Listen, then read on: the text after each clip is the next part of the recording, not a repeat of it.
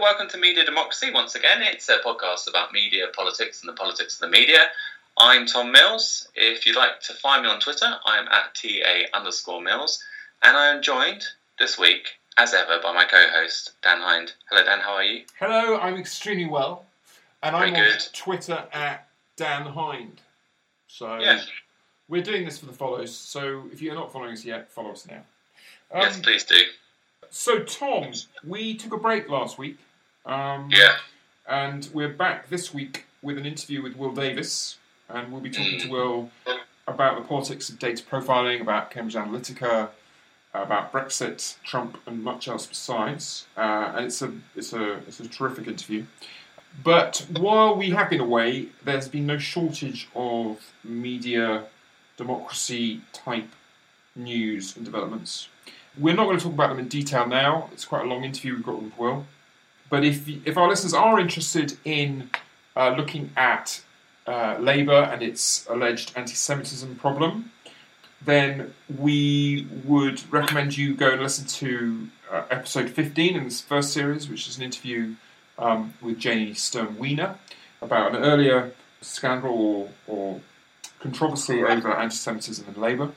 And also to look at, I think it was perhaps the first episode in the second season where we looked at conspiracy theories. Yeah, that's right. It was our first episode back. So we chatted a bit about conspiracy thinking, how we should deal with it, and I think we did briefly touch on anti-Semitism within conspiracy theory there. Yeah, we did. I mean, we did a good show with Jamie about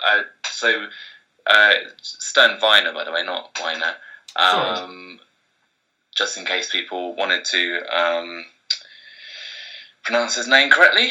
It was a discussion about Jamie's work, which has sort of been looking in detail of allegations of anti-Semitism and particularly trying to examine the veracity of the claims, basically, which was obviously about the previous allegations, so it's slightly different, but I think it's probably quite illuminating in terms of what's going on at the moment in any case. Yeah, I think so. I mean, this is obviously these are vast topics, and we could only really scratch the surface of the anti-Semitic conspiracy theory in our conversation about conspiracy theories. But the issue of conspiracism on the left is an important one.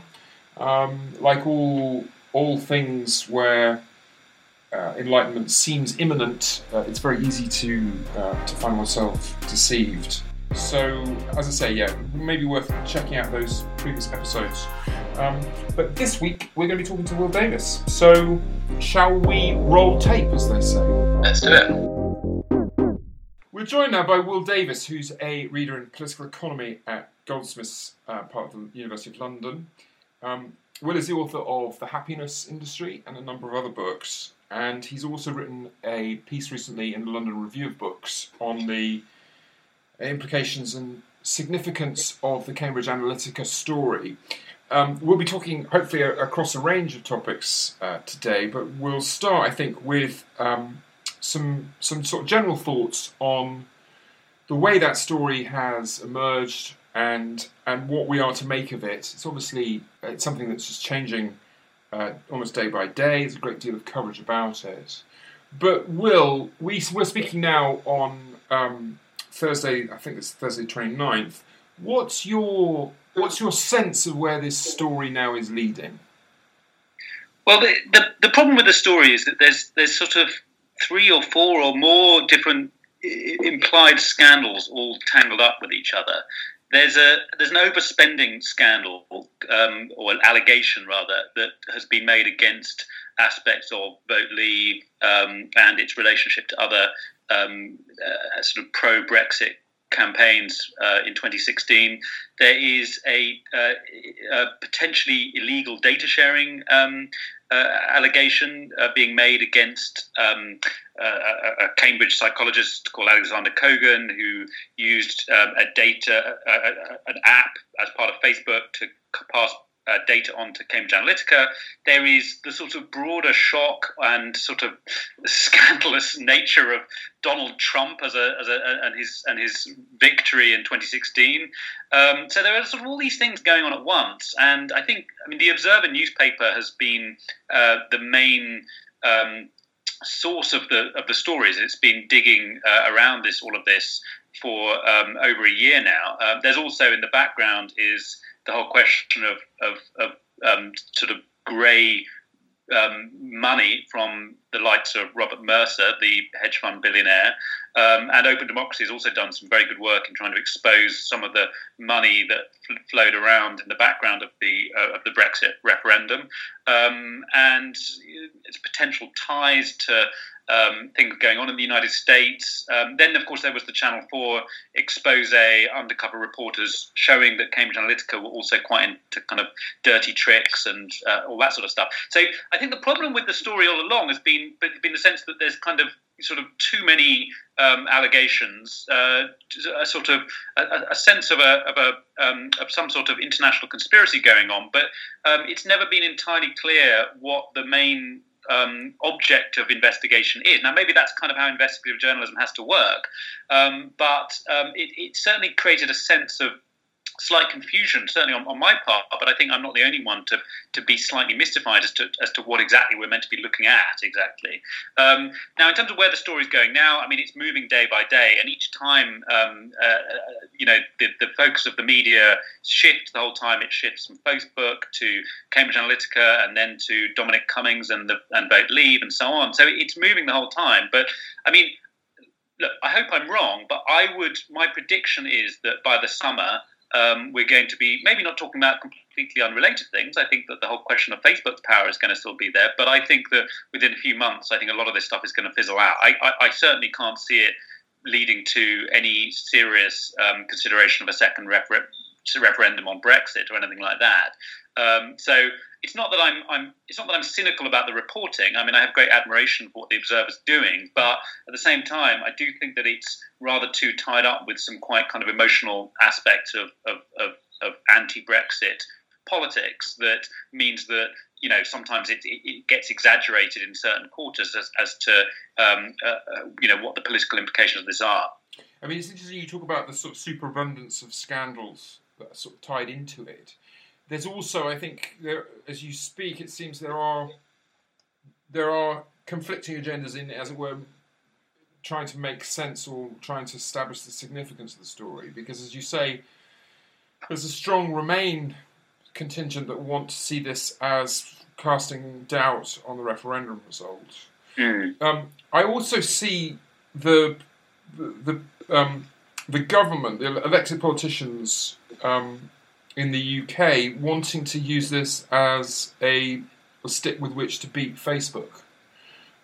So the manoeuvrings by Matt Hancock demanding the presence of Zuckerberg in London, it's kind of a piece with recent shenanigans where British politicians, I think, went to Washington and demanded hearings with technology executives there.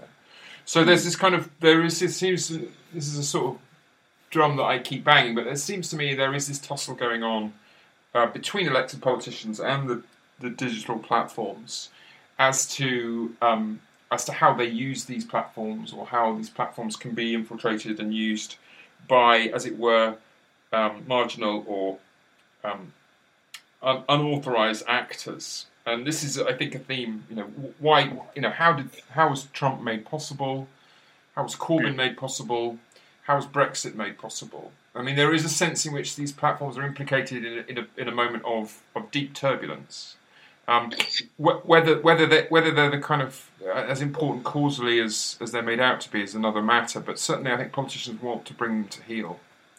How do you feel about that? Do you think there's any grounds for thinking that, or am I racing ahead of the evidence? No, I mean, I think personally, I'd be delighted if politicians brought them to heel. They should be brought to heel, but I mean, obviously, there's different. Matt Hancock isn't really in a position to bring them to heel. I mean, you can demand Zuckerberg comes to the select committee and then throw up your hands in horror when he says no. But I mean, unfortunately, that's a kind of accurate representation of where power lies in amongst all of this. I don't.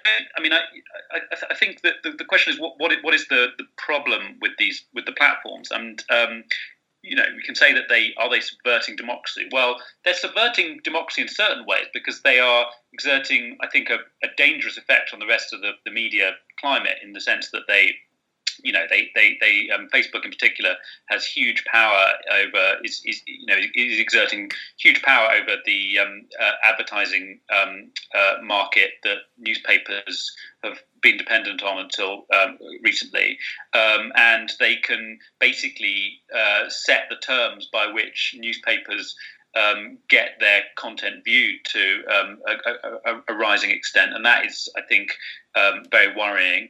And Facebook has, depending on how many, we don't know exactly how many of these users are sort of outs and duplicates and bots and so on, but they have 2 billion registered accounts, and the average amount of time people spend on Facebook a day, according to Facebook, is 50 minutes. So this is a domination of the world's attention that's never been seen before, and that clearly has very worrying implications for democracy, for the media, for long-standing ideals of the public sphere. Now, you might say those ideals were always a bit of a sort of liberal fantasy anyway, but nevertheless, maybe the sort of a kind of liberal public sphere of the BBC and newspapers and Channel 4 and so on is still something worth sort of hanging on to and fighting for in the face of an alternative which is dominated by a company with very low levels of transparency, in which one man still has effectively majority control of majority voting rights over it. And so, I mean, there is something really quite worrying going on. What exactly would lead someone like Matt Hancock to target these companies? I'm not quite sure. I don't think. I mean, it's difficult to. One of the problems with claiming that these companies sort of have led to cheating in campaigns is that it does.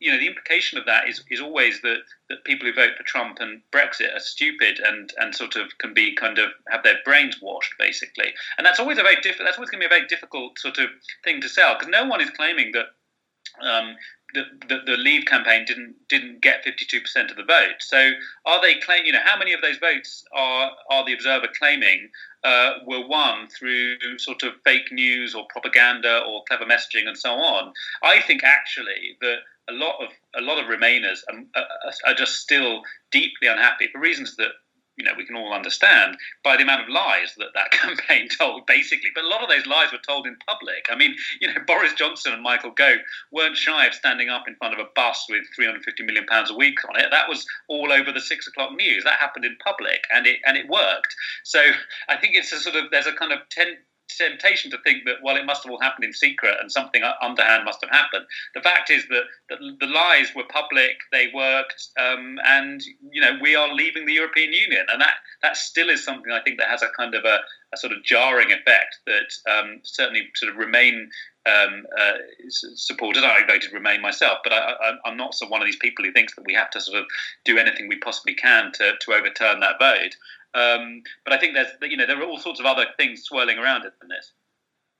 I mean, Dan, maybe you want to come back on this point about what role you see the politicians playing in relation to these platforms, and whether that's potentially a negative or a positive outcome. So it sounds like you're from different coming from different perspectives on that.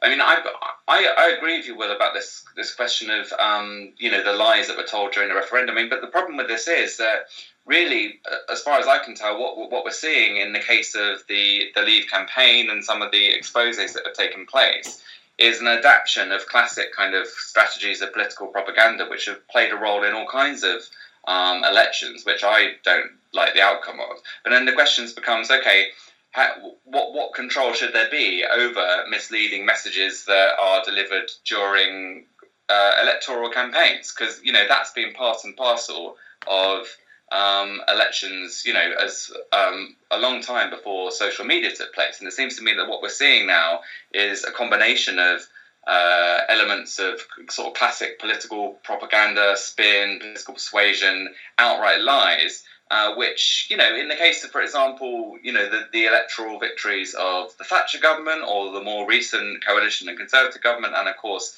New Labour being notorious for spin and misleading messaging and being economic with the truth or whatever kind of euphemisms you want to use. I mean, these have been part and parcel of political campaigning and opinion management a long time before Facebook. So it's hard to see at what point we invalidate electoral outcomes on the basis of our public sphere, as it were, not being, like you say, the ideal Habermasian public sphere. At what point does that delegitimize electoral outcomes? Yeah, I mean, the problem is, so there were these techniques that are relatively, they're not sort of unheard of, but they are something that the massive expansion of Facebook has made more possible, of micro-targeting and this psychographic profiling and so on.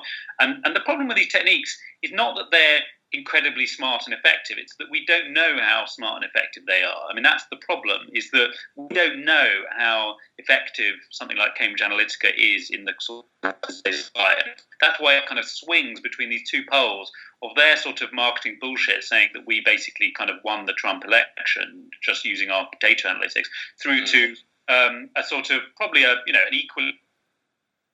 Well, it was all to do with, sort of globalization and the offshoring of manufacturing jobs. I mean, clearly there is a mixture of the cultural, the economic, and aspects of what you might call propaganda or sort of messaging and so on. I mean, campaigns are mixtures of these sorts of things.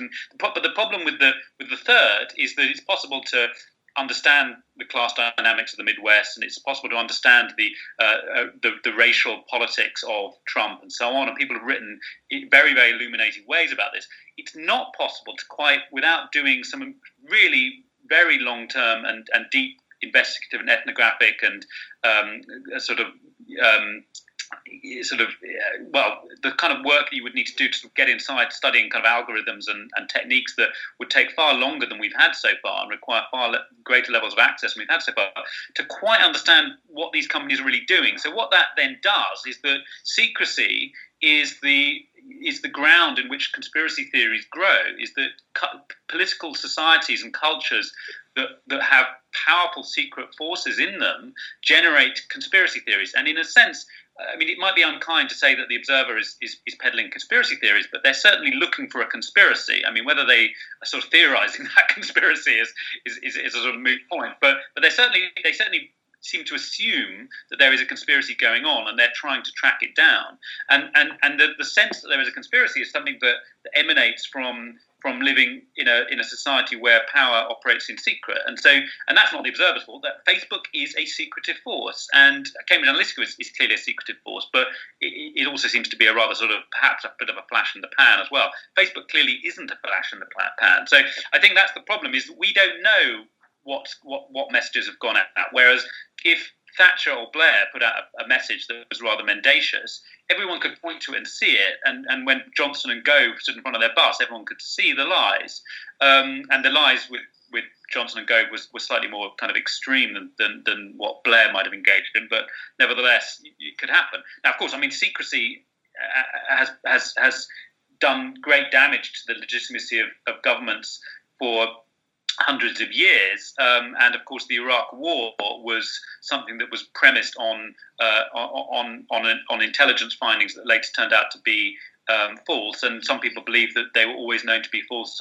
Some people believe that they were believed to be true and later discovered to be false. So, I mean, war and secrecy and intelligence do damage to the integrity of the liberal public sphere, and they have done really since Napoleon, actually. I mean, so this is in that sense, it's not new, but I think that social media and data analytics push this further into the realms of political campaigning in the public sphere and turn those who once were liberals, who said, we have parliament, we have a free press, things will ultimately be okay, they suddenly become the conspiracy theorists, because they're the ones saying, oh my God, we have no idea why these people won and these people lost. We simply can't know, which I don't think is true either. Yeah. So we're sort of in a situation really where, I mean, I think a lot of this is being driven, like you say, by this kind of this anxiety and broader liberal anxiety about particular political upheavals that are taking place. And it seems to me, I mean, this is a point that I made I wrote a piece in The Independent from this, is that a lot of the same sort of cluster of concerns were appearing around this kind of question of fake news. You know, what is going on here? Is the problem here that people are able to operate through these social media platforms? Is it that people are lying in public, like Trump, you know, with his just complete disregard for reality? Is the problem that we have political movements that are fundamentally irrational? Like, all these things seem to sort of merge together, but it's never really clear what claims being made. I mean, I think this kind of happens with other public scandals, though. You know, if you think of something like the Iraq War or the Leveson inquiry, what you have is a whole set of actors and interests kind of coalescing around different points, and we try and figure out, okay, what's going on here? At what point was any particular rule broken? Has somebody crossed the legal line? And that's kind of how I think journalistic approaches to these scandals kind of work. Like, in the background, you have all this sort of almost sociological analysis of change and social change and interest, but ultimately there's usually this, with journalism, an attempt to tie it to a particular story where somebody does something that's clearly wrong, and that sets in train a series of events. That seems to be what's kind of missing, or maybe not quite there with the Cambridge Analytica story. They are describing a lot of interesting things. It's just like, okay, well, what's the heart of this story? I mean, maybe that's not a bad thing. You know, maybe it's not a bad thing that journalists don't need to point to a smoking gun or something like that, and they can actually describe and try and understand events. I mean, but whether the story is effectively doing that is, I guess, another kind of question, really. I think that there are just two things I'd say about that. One is, I think that what's curious about this story, and I think this might reflect on the nature of sort of newspapers as the financial viability of newspapers, is that I think that surely it would be better for, I don't know if it'd be better, but let's just consider this. I mean, what, you know, if the Observer had been investigating this story for 18 months or 2 years, basically themselves in secret, in the way that investigative journalism, I mean, you guys would know more about perhaps the norms and the history of investigative journalism, but, you know, the sort of classic kind of Watergate case, there's a lot of, you know, there's a lot of kind of going quite sort of underground, keeping quite quiet, and then coming up when you've got something. Whereas this is a sort of week by week by week. I mean, the Observer has not every single week, but this has been something where, you know, each week they have another allegation, which then seems to sort of shape aspects of the news agenda for the following days. But then, you know, then Dominic Cummings comes back with a blog post and sort of contradicts bits of it, and then they come back and contradict it. So it becomes a sort of, it's an investigation that is itself going on in the public sphere, involving kind of claim, counterclaim, counterclaim, and so on. So it's a bit like a sort of ongoing sort of, you know, Twitter spat or something like that, only with obviously far more kind of, you know, I'm not saying there aren't facts being kind of mobilised and so on, but it's not like something which, you know, where someone can be paid for a year to sort of, you know, stay with something and really kind of get to the bottom of something. It seems to constantly sort of be coming up for air the entire time, and I think that really changes the nature of the story and its status in the public sphere. That's one thing. I think the second thing is that there is a new elite at the core of this story that lends it a kind of exoticism and a sort of sense of kind of almost a sort of mysticism, I think, which is the elite of the you know, of the data analysts. So, you know, you've got this guy Christopher Wiley with his pink hair and sort of sitting in the select committee, and he's sort of, you know, he's a type of elite that was not at the centre of the Leveson inquiry. I mean, the great thing about Leveson inquiry, it was sort of pantomime villains from back in the day. I mean, it was all the same old faces, and Coogan was there, and Murdoch was there, and all this sort of stuff. Whereas there's this sort of new idea of this sort of data analyst who is kind of a magician who, you know, has not really been seen at the centre of public life before now. They, you know, their skills derive from mathematics and from physics. They put these skills to work. You know, you read a book like Cathy O'Neill's brilliant Weapons of Math Destruction, and it tells the story of how these tools have been put to work in credit rating, in Wall Street, in policing, in mortgage applications determined by behavioural analytics, all this sort of stuff. And it's been going on, but it's never really sort of popped up in the middle of Westminster before, or in the middle of the BBC News before. And I think that's part of the thing is this sort of sense of kind of wonder at these kind of strange people who have been sort of crunching very, very large quantities of data using techniques that derive from a combination of the world of physics, from the world of military intelligence, and so on. Then once you've got kind of people like Robert Mercer and Alexander Nix hovering in the background, the whole thing starts to seem like a sort of a kind of hacking of democracy by something utterly alien to civil society. Now, in some ways, that is true. I mean, it is the case. I mean, there's a very good piece by Adam Ramsey in Open Democracy published yesterday about the kind of confluence of military propaganda, commercial services, which, sort of mercenary companies that in the past have been put to work in war zones for influencing opinion and so on, are now being used in political campaigning. So I'm not denying that is going on, but I think that some of the media reaction is partly born out of the sheer novelty and shock that these techniques have finally arrived on our doorstep. It's a point. We had on the show a few weeks back a guy called Christopher Simpson who talked about how a lot of the kind of expertise in political communications, I mean, in the 1920s, as they found their way into academia, had come via the military and intelligence. Right. So it's interesting, that Adam Ramsey piece, which people should go and read. I mean, there's a much broader history that isn't that well understood. I mean, in terms of this story unfolding in public. I mean, with Nick Davis and the hacking scandal, Nick Davis was writing articles which were sort of never quite broke the story for a few years before the whole thing just sort of exploded across the media. So I think it's probably not as unusual as you think, and. Okay. Also, if you think of how blogging works, I mean, blogging's day is blogging has sort of faded slightly. But if you think at the sort of heyday of blogging, where you had political blogging and attempts to sort of expose, disinformation and hidden agendas within the press and the government, I think you could see a similar sort of thing. Somebody publish a piece, people respond to it, and people take the story, and it's almost like you get this kind of crowdsourcing of investigative work. So I guess it probably reflects some of that. But again, it's a political economy of attention, isn't it? It's like you've got, why would you invest as an editor for a year in a story when you could have it leading the news agenda piece at a time for a month? It doesn't really make a lot of sense. So sure. I mean, I agree. It would be nice if they had a fully packaged story, but then they might end up with no story. So yeah, I mean, I don't mean to be to sort of do down the great work that the Observer's doing. It's just that it's pointing in so many directions, which might be the nature of the story. It might be the nature of networks. The networks have lots of nodes and lots of links, and so you follow one, suddenly you're somewhere else, suddenly you're somewhere else, and 1 minute you're. I mean, those infographics the Observer to create to show how Steve Bannon is linked to Robert Mercer, is linked to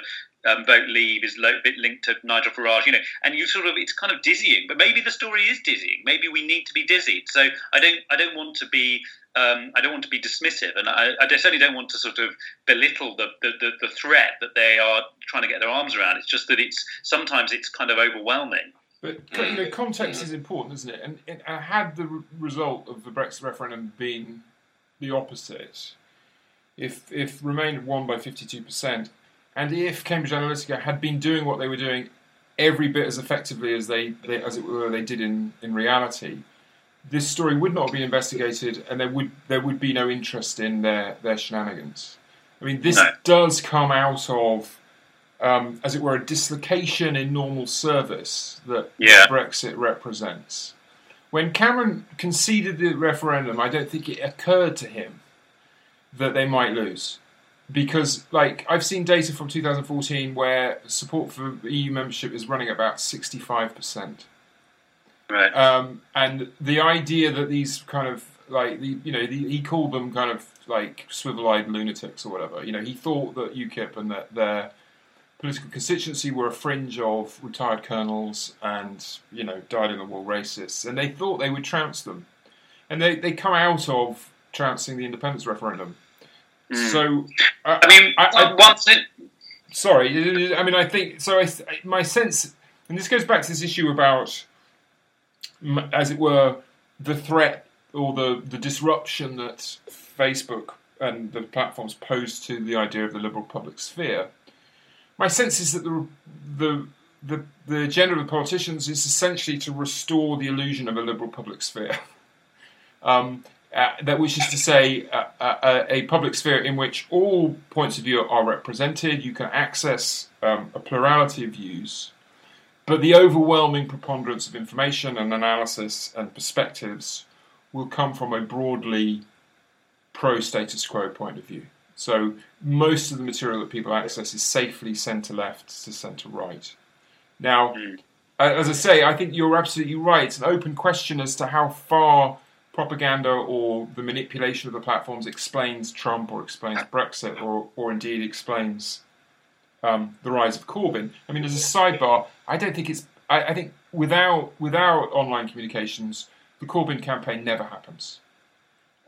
Because you would have had a degree of isolation by individual constituency parties. Every single person who favoured Corbyn would have been convinced by very authoritative voices that they were a marginal and irrelevant minority. A majority for Corbyn discovered themselves to a much more significant extent than the Brexit victory. That majority for Corbyn discovered itself online, I think.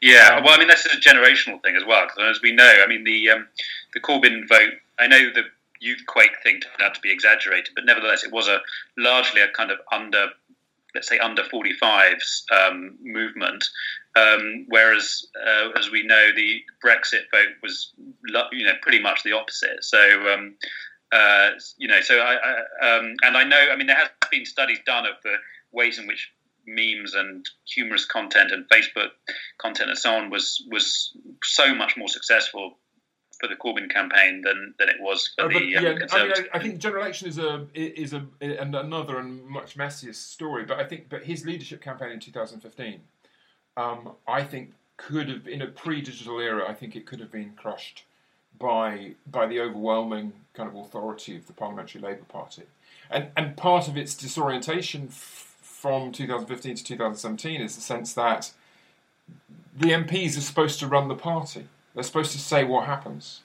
And certainly the core of MPs around the shadow cabinet in 2015 was supposed to decide essentially what was an acceptable path forward. And the overwhelming consensus in the Parliamentary Labour Party was that Miliband had been too left-wing.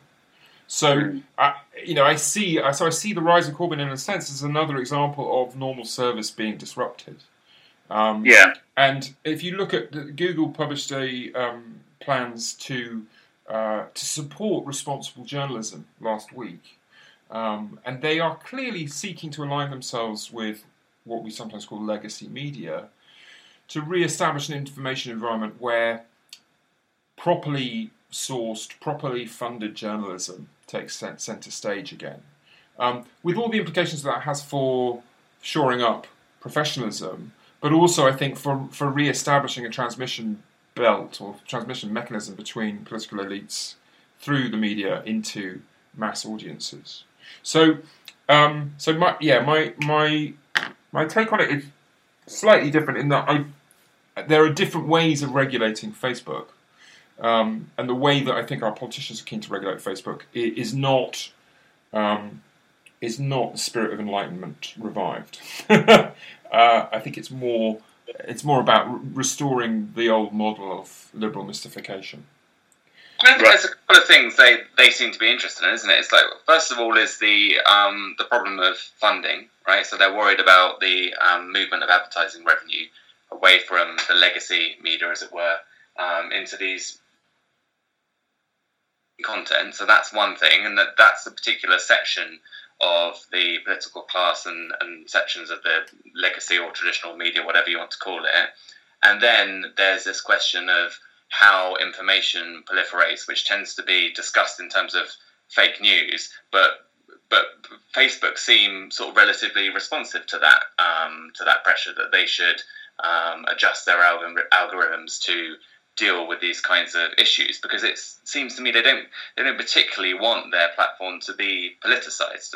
I don't think, although I'm sure you're right, Will, that Zuckerberg's hardly going to be intimidated by British MPs, but also I doubt he's particularly interested in some sort of political squabble over fake news. No, I'm sure Zuckerberg would love to sort of, put. I mean, he can't put the whole genie back in the bottle, because clearly Facebook has been integral to recent political developments. But I suspect. I'm not a kind of Zuckerbergologist, but I suspect that he. If there was something he could do to stop Facebook ending up in these kind of constant controversies around elections and democracy, he would do it. It's just that that thing doesn't exist at the moment. Given the nature of how Facebook works. So, I think you're right. I think that the company was very successful because of its deep indifference to certain ethical norms about privacy and certain sort of presumptions about how their data should be treated. And I think for a long time, the public pronouncements of Facebook about news, about its responsibilities as it were as a quasi publisher, just seemed incredibly complacent. They just didn't see that they were pushing against the hard limits of what was acceptable. And you're right, they're now engulfed in a scandal that probably could have been avoided by a degree of self-denial around election time and just not taking huge amounts of dodgy money from hedge fund guys. My sort of general assumption with thinking about Silicon Valley, it's not something I sort of do research on tech giants, but I often think you can learn quite a lot by taking them at their word in terms of what they say they're doing. But it's often their kind of idealism is often central to the problems that they pose. So Zuckerberg, if you read his open letters, he believes that what he's doing is creating the basis of global community. So he sort of sees himself as the sort of he's going to deliver a kind of new sort of Kantian perpetual peace, in a sense, some kind of something that will use friendship to bring the entire world together. And it's sort of, I think it's the sort of naivety and the failure to understand actually building a machine, and a machine that can be, in contemporary parlance, weaponized. That it sort of means that he's completely kind of doesn't understand what he's doing in some way. Equally, I think Google really sort of, there's this sort of mathematical kind of naivety of thinking, if we could just get our hands on the entire world's information, we could make it kind of searchable, and wouldn't that be good?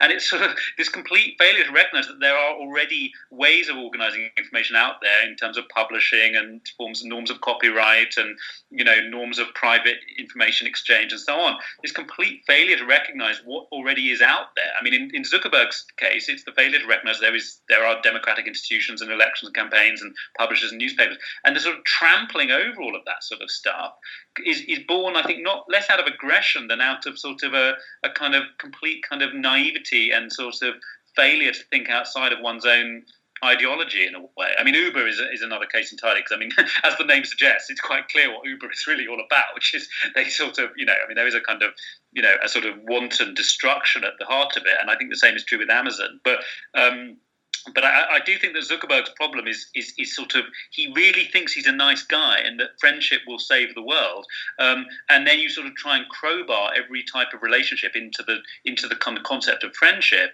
and discover that it all goes horribly wrong. But again, this is purely my own sort of hermeneutics of Zuckerberg. It's not based on any particular empirical insight. But no, I'm sure that's true though. I'm sure there was a sort of degree of mathematical Panglossianism going on, and it's probably, as you say, it's part of an inability in Silicon Valley for people to really reflect on the ideology in which they're immersed, and to be unaware of the extent to which that ideology is as it were constructed. It's constructed from outside. It's constructed from previous generations. And it goes alongside this sort of very supine relationship between Facebook and Google and the NSA and GCHQ, when the national security state came knocking, they gave up the crown jewels immediately.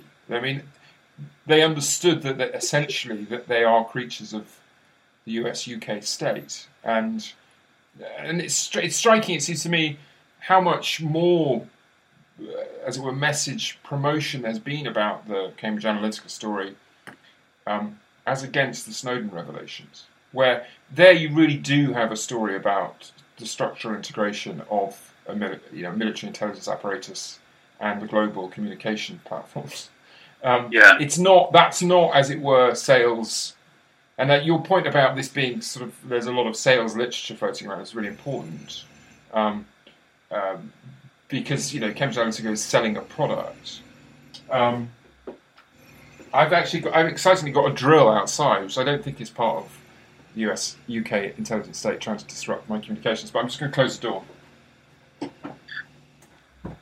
I mean, the obvious difference between the Snowden revelations and what's going on right now is that I don't want to suggest that the liberal media establishment is wholly cynical in all of this. I think there's a lot of really kind of good and important reporting going on and discussion, but nevertheless, 2016 was a great shock for people who lived in London and New York and Boston.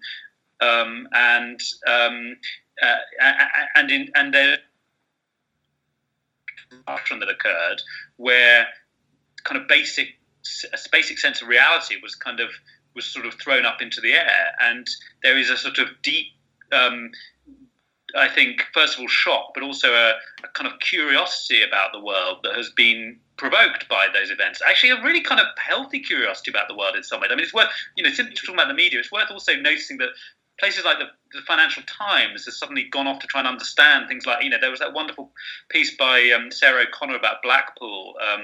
Never would have been about the sort of, the problem of health and mental health problems and the mortality rate and so on. And never would have been written in 2015.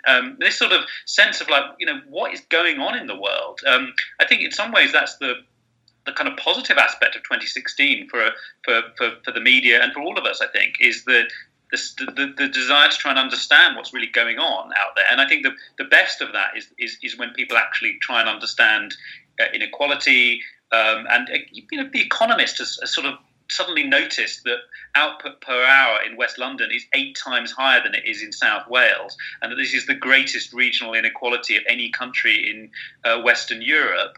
And these sort of insights that simply weren't in circulation unless you were a Marxist geographer until 2016.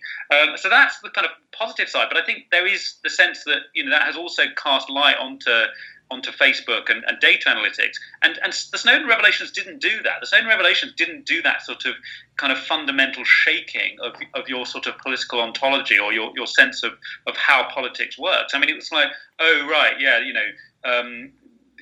there's always been this kind of lurking sense that huge quantities of data are being scraped and we don't really know where they end up. And, they end up in the hands of the NSA. A lot of this, I don't think it really kind of did any violence to people's sense of what the political is in some way, the Snowden revelations. In some ways, it kind of confirmed a lot of our suspicion as to where power lies.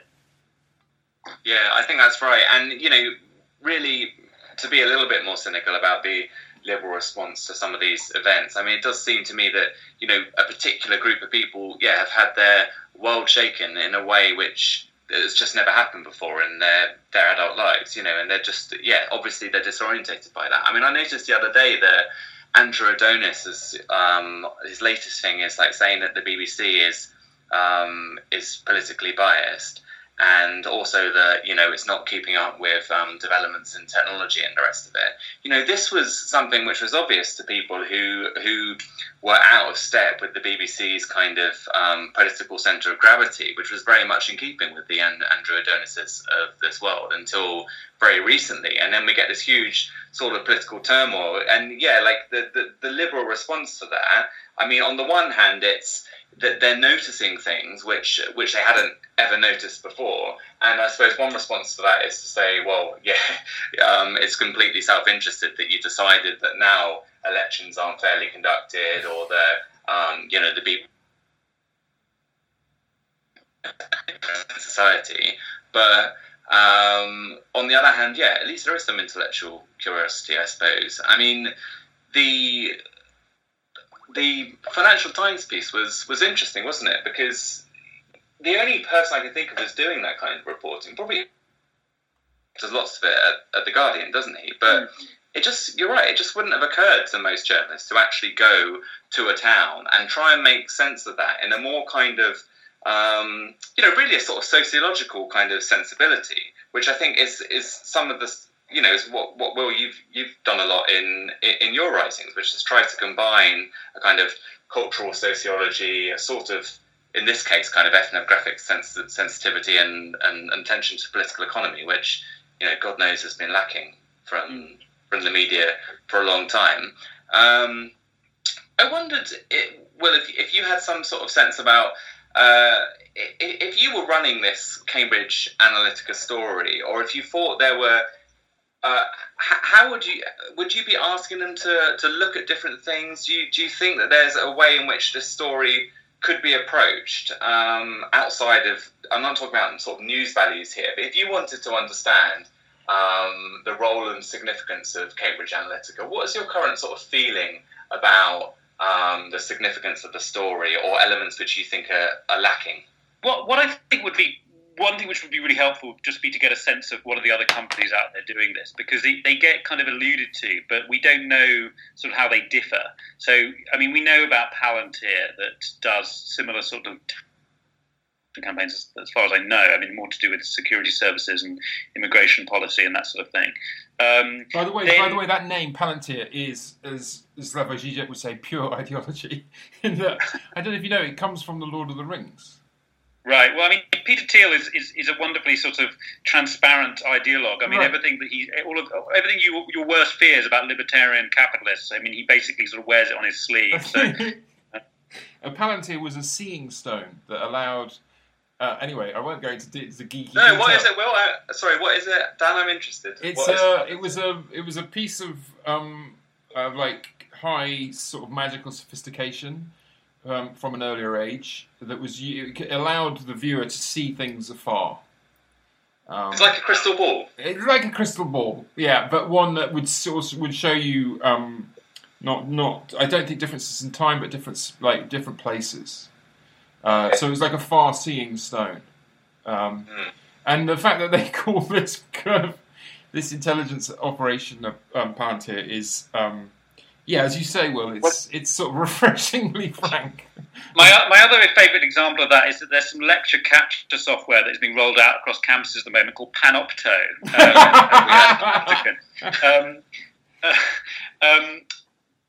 But no, anyway, to my point, so Palantir gets talked about, that requires some good investigation. But I mean, Hillary Clinton had a data analytics tool, which was called Ada, that was named after someone or other.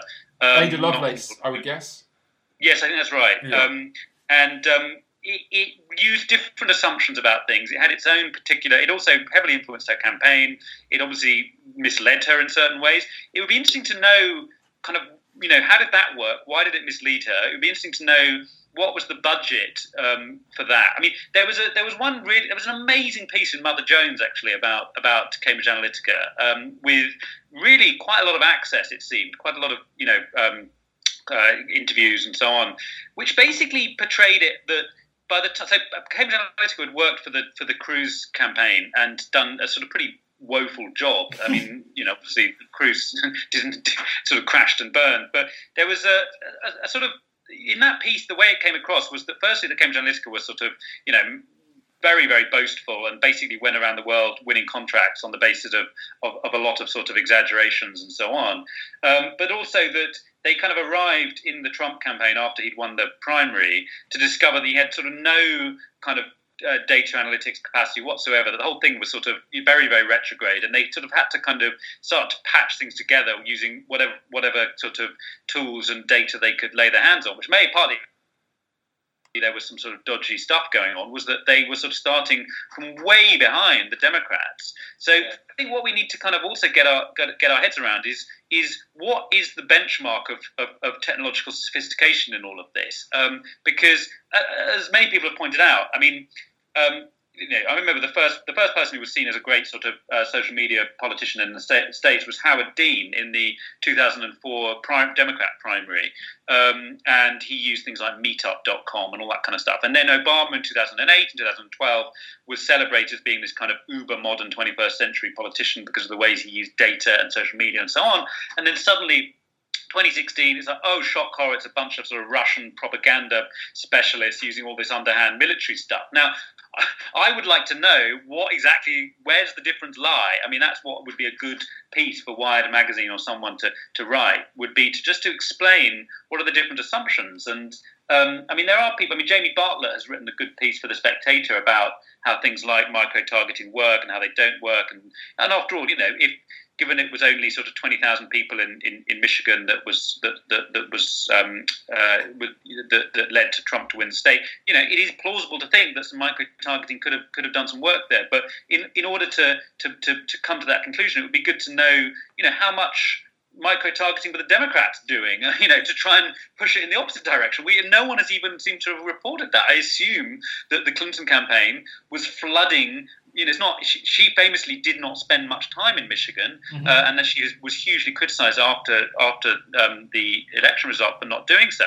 But one would presume that the reason she wasn't spending much time in Michigan was that all of the, Michigan potential swing voters were being flooded with, maybe it wasn't fake news, but stuff about how Donald Trump was a kind of a sex offender, which is and was, but that presumably there was content coming from the other side that was based on a different set of psychological assumptions and analysis and so on. It wasn't that there was this wonderfully sort of folksy, romantic, kind of low-tech Democrat campaign versus this kind of evil, Mercer-backed, Russian allied data analysts. I mean, quite the contrary from a lot of what we've read was that actually the Trump campaign came from a standing start. I mean, and they were actually rather naive in a lot of what they were doing. So that I think is what's missing. I don't want to belittle the power of data analytics and to suddenly make out that everything was fine and and actually, I mean, I had a line in my piece that made some people furious, my LRB piece, saying that why was this all that much worse than what Alistair Campbell, Peter Mandelson and Philip Gould were doing in the 90s with New Labour. Now, obviously different, but my point was that this notion of driving a marketing logic into a political campaign and to think about positioning, branding, target groups and so on, this has been there since the 1930s, and there have been panics about it at each stage. There were panics about it during the 90s to do with Clinton and Blair and so on. So that, this is what we need, is a sort of comparative analysis and if at the end of it turns out that Trump, thanks to Robert Mercer's money, had a level of intelligence and technical prowess that simply wasn't available to anyone else, then I think we really have grounds to be quite alarmed about the wider the sort of neo-fascist forces in society seem to be more technologically equipped than the liberal ones. So and that would be a very, very concerning and important thing to establish. But I don't think we've established that. Yeah, that's interesting. I mean, I think one of the things going on in it's not something I've studied closely, but in the Clinton campaign, they had a lot of they had an amazingly sophisticated data machine, but they were pushing really bad assumptions into it. Yeah. About their ability to win over quote moderate Republicans, through appeals to decency and civility and notions of kind of political probity. And they were it seems to me, completely blind to this deep sense of economic malaise in a lot of the places that weren't in Boston, New York, famously, the person who picked up on that the most at the most senior level was Bill Clinton. and he was arguing with the rest of the campaign, saying, because Bill Clinton was the guy who went out there into Ohio and Indiana and all these sorts of places because he does that job incredibly well, and he would give his stump speeches and come back and say, these guys, we saw what happened with Brexit. These folks are ready to vote Trump, and they would say, shut up and do what you're told. Our data doesn't say that. Yeah. Now, I'm not, saying Bill Clinton is a sort of wonderful human being, but he was famously had a kind of sort of, a sort of empathetic quality of mind that was sort of unrivaled in recent political leaders, which and probably his wife did not have the same kind of antenna. And I think there was a sort of I'm not trying to say let's go for the sort of romantic kind of naturalized empathy is somehow sort of always more intelligent version. But I think on this occasion the automation of empathy kind of was. I mean, so Ada, the way it worked, as I understand it, was that they got it to run sort of thousands upon thousands of basically sort of war gamed the election to see what was the most likely outcome. It's a bit similar to how sort of Nate Silver uses polling data, is that you basically run kind of mock versions of the election on the basis of different types of data sources and different assumptions, and you take the average. And I think it was sort of they did get misled by all of it. So the question is, why did they get so misled by it, and somehow Trump didn't get misled by it? I mean, they were getting very different reports about what was going on in the Midwest, and so it would be interesting to know. I mean, there has been some stuff written about this in the American media, and the Mother Jones piece is particularly good about Cambridge Analytica. But I think that's where in the British media hasn't been quite as strong as yet. Yeah, it's interesting, isn't it? It seems like the far right are very comfortable deceiving other people, and the liberal left are very comfortable deceiving themselves. Well, yeah, I mean, and I think that's partly because they educate themselves, they read each other, they get taught by each other at university. There's a certain sort of well, it became, I don't want to say it's an echo chamber because it's an echo chamber that I'm part of, so I'm reluctant to say that it's got no purchase on reality whatsoever. But it's that it is a sort of a mutually reinforcing system, which is of course exactly what populists are so good at pointing out. I mean, Farage has sort of, he's got us banged to rights in some respects, but he ultimately, of course. Farage is the real cynic in amongst all of this, not me. I would be my line. No, consider yourself a sort of Socrates amongst the liberal elite. Well, I teach for a living, so I have to sort of make out that I'm teaching about something other than. I have to believe that I'm teaching about something other than simply things that get circulated in podcasts such as this. So,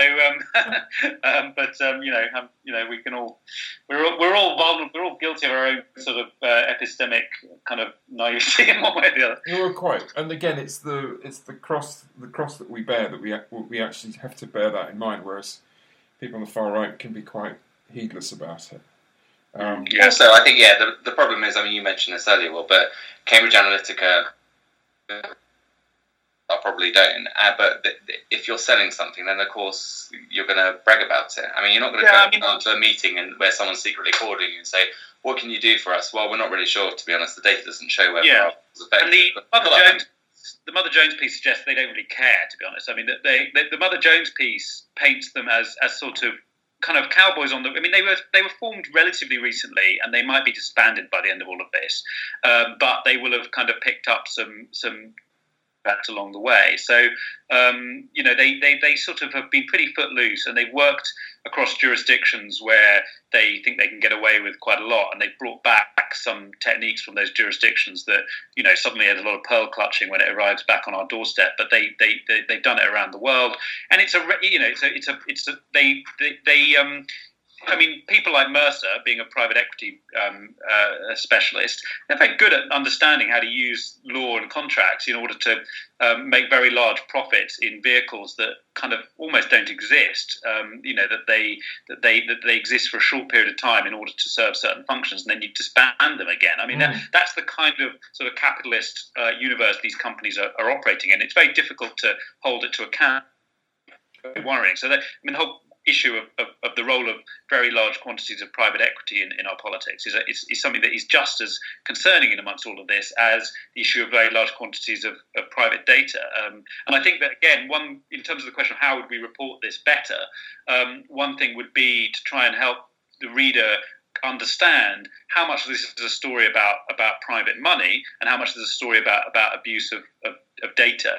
Because, I mean, these things, of course, I actually had a Twitter exchange with an Observer journalist about this where I pointed this out. And he said, well, it's both. And the point is that Mercer has long understood data, and he's very good at putting his large quantities of money towards the analysis of large quantities of data. And I think that's a very interesting point.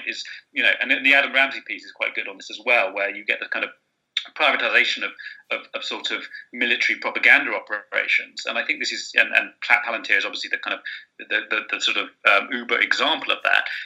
But I think we do also need to sort of somehow disaggregate the problems of capitalism from the problems of data analytics, and of course they go together in certain ways to do with different forms of property right, different forms of corporate governance, and so on. But there's a real danger of just allowing it all to collapse into one kind of ghastly conspiracy.